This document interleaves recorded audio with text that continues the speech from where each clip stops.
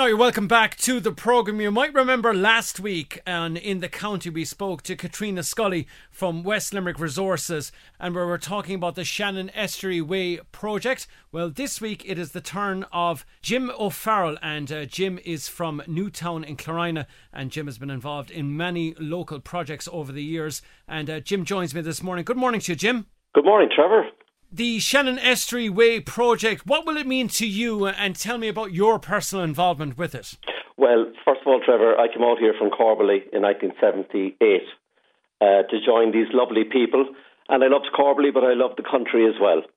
And I've been here, and then I got involved, living from the Chapel Road, got involved with the people in Newtown, and going back to 2015, there was a man called Liam Coughlin who since went to heaven, and he was saying one day, that when all the fishermen are gone from this area, he said there will be no monument, there will be no memorial to us. From that, in 2015, I got involved with the community, and we built a little place called the Sailors' Haggard. And the Sailors' Haggard was bequeathed by the Byrne family. That's Peter Byrne and his wife Nancy and family. And they gave us a little site, and we put a monument up dedicated to the memory of all those who passed this way to fish the tidal waters of the River Shannon. So that was the start of my involvement with the community. And then, will I go on, Trevor? Absolutely, Jim, but I'll just interrupt you. So the fishing really along the Estuary Way came to an end because of an EU directive in 2006. Was there much local opposition to this? Yeah, in 2006, the Irish government, I suppose, were getting a little bit of a push from the EU, decided that drift net fishing and draft net, or shore net as it was called, shoring, that came to an end in 2006. And obviously there was a lot of disquiet, and people couldn't understand why this was happening, because the fishing was fairly good and things were going fine. But then compensation was offered, and some took it and some didn't take it. And now I know it's anecdotal, but some were told that 5 or 6 years later the salmon would be back up the river and things would be grand. But sure, they're never further away from it now. And that was the sad part of it. And there was a livelihood to be made, and even though people also had supplementary income through farming or whatever it would be, but it was an activity going back. And for example, Peter Byrne's family would go back 8 generations. So that meant an awful lot to the people, not alone from the fishing, but boat building, etc. So it was a great activity in Newtown that unfortunately now has ended. Okay, but you still decided to mark that outstanding contribution over so many years by those fishermen with the Haggard, the monument, and then the hedge school as well. Oh yeah, well, we were very fortunate with the hedge school. When we had the monument finished, a gentleman called Michael Potter, who since died as well, Michael Potter bequeathed us a site across the road, and through the goodness of his 2 nephews, Matthew and Michael Potter, we were given the site, and we rebuilt, I should say, the hedge school cottage. Now that was a hedge school circa 1750. I mean, that is some record, and to think that over those years you had different head school teachers coming and going from that area. And then it was later, when that finished up as a head school, different families lived there. The Brins were one family, and there were others there as well. And in fact, that a lot of the fish that used to come up from the Shannon were weighed in the head school house, and they were sent then to Billingsgate in London. So there's some great history there about that. So then it might be interesting, Trevor, that just to recall on one thing, if you take the hedge schools coming into existence after the Bardic schools, during Cromwell times and after Cromwellian times, when people were made landless, homeless and exiled, I suppose you want to call it, the hedge schools then came into existence in the late 17th century from then until the early part of the 19th century. And of course the penal laws were there, and they were very draconian. But I think maybe Padraig Colum put it very well, the poet, when he spoke about the head schools, and he said, "My eyelids red and heavy are, with bending o'er the smouldering peat. I know the Aeneid now by heart, my Virgil read in cold and heat, in loneliness and in hunger smart, and I know Homer too, I ween, as Munster poets know Oisin. So I suppose, Trevor, that gives a sense of what the hedge school life was like in these areas. And it's very interesting that when the discerning tourist comes around, and please God they will, through this marvellous idea, the Shannon Estuary Way, I think that is a great initiative, a real Discover Ireland. This part of the Shannon, I suppose, has been neglected. And if you think about it, Trevor, on the Limerick side, where we have Newtown here, Ringmoylan, Foynes, Glynn, Tarbert, Ballylongford, and then go to the Clare side from Coona, Shannon, Kildysert, Labashida, Killimer, Kilrush, Carrigaholt and Kilbaha. Those places need to be discovered more.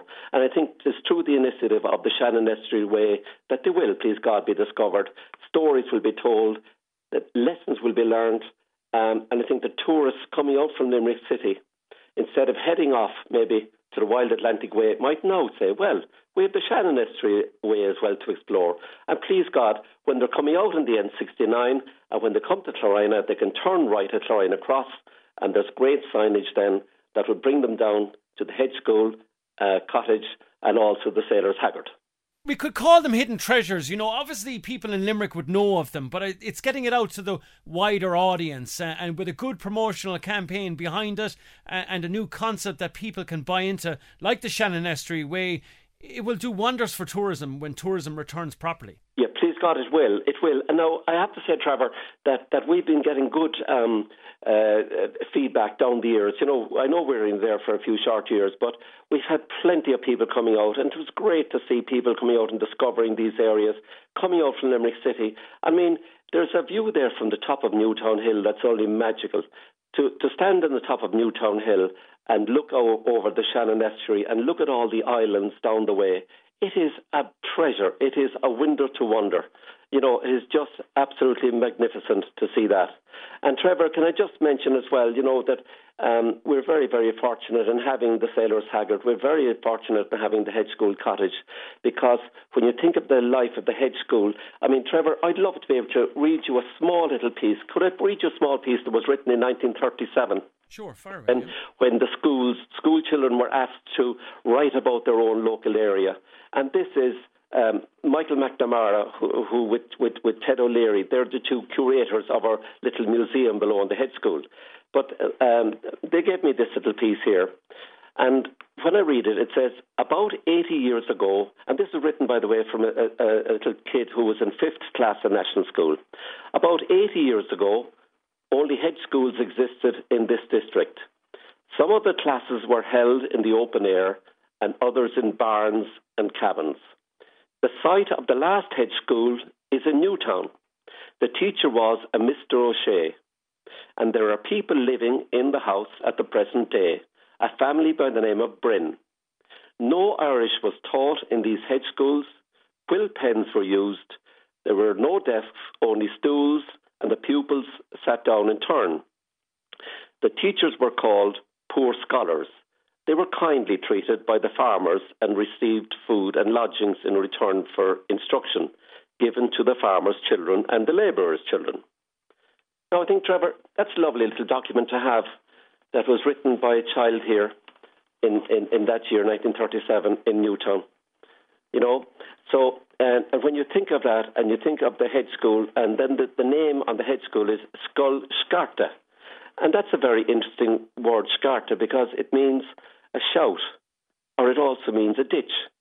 So it was a kind of a hedge school, a ditch school, but the shout was given when, for example, the redcoats might have been around in the 18th century, and there was always a lookout.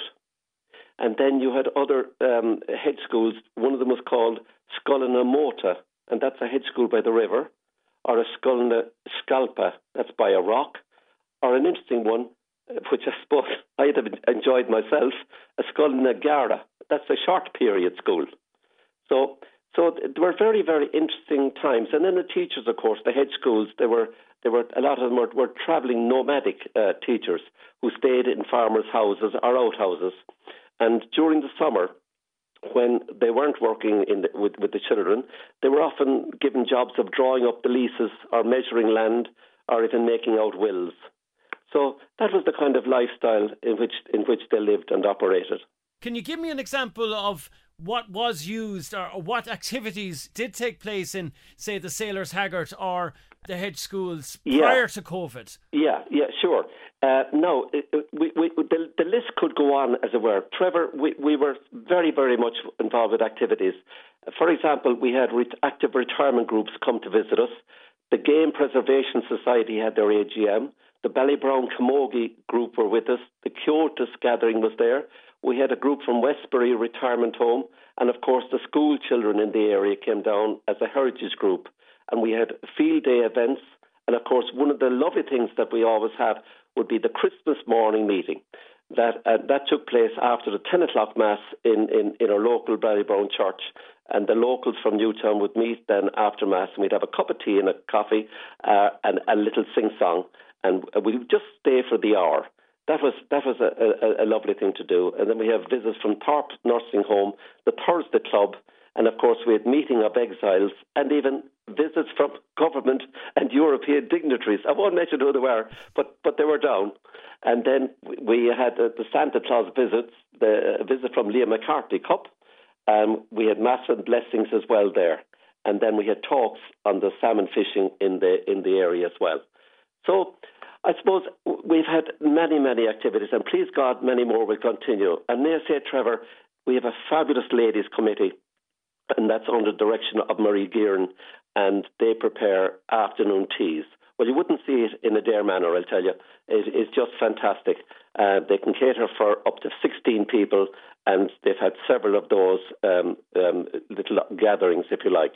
Okay, well, hopefully, as you said yourself, it won't be too long before people can enjoy those facilities again. Just to finish, you mentioned the Wild Atlantic Way, and would that provide a template for what people are trying to achieve with the Shannon Estuary Way? Obviously, different attractions and different scenery we're talking about, but in terms of promoting the tourist potential of the Shannon Estuary, would that be the road people would like to go down? Well, I think this is really the hidden Ireland, isn't it?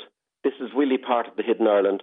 And to think that we have all those lovely estuary towns and villages that can be worked and developed together. Now, for example, several Zoom meetings have been going on with the Shannon Estuary Way people, and I think that is fantastic, that all the little towns and villages have been linked in on Zoom meetings, and plans are being drawn up where we can have, kind of, as I said, storytelling. We can go meetings.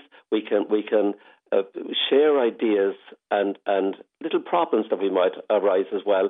But I think, it's obviously a far better way when we can work in cooperation together rather than being a single identity. And that's the way we have been, but we need more help on that. And I think we're getting that through the Shannon Estuary Way, and it is really a development on the Discover Ireland, and with the help of Fáilte Ireland coming behind us. And really, Trevor, when you think about it, all we need some maps that people in the Limerick the tourist office can give to the discerning tourist coming out this direction, and they say, right, now we have all these stop-off points to visit. And I think it is lovely, and I'll go back to what I said, Trevor, that when they come down, for example, towards our direction in Newtown, we have people down there to show them around, give them the history of the area. And one of the most beautiful things that has happened in the last year, Trevor, and during COVID, and it has been done in an extremely well and documented way, we have had RTE's Matt Kelly. He's a documentary maker, and he works with Nationwide. Yeah. And he has come down and he has spent a year documenting what the fishing was about, and that was through the help also of the Inland Fisheries Board. And we have a gentleman here, Dennis O'Neill, who has coordinated that to a fantastic way. So Matt, the cameraman, spent a full day on the water reenacting the drift and draft net fishing.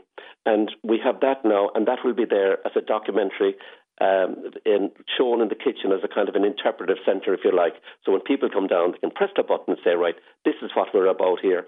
And so Matt has documented that, and then he has documented what went on in the lives of the area, the traditional crafts, etc. So we're really looking forward to having tourists come back to us again. And I hope, and please God, we will give them something very well worthwhile to view and to visit. Okay, Jim O'Farrell there. He is the latest participant in our series promoting the Shannon Estuary Way, and Jim speaking about some of the many attractions to be located in the Clorina area. Jim, thanks a million for joining us this morning. Thank you, Trevor. Thank you very much.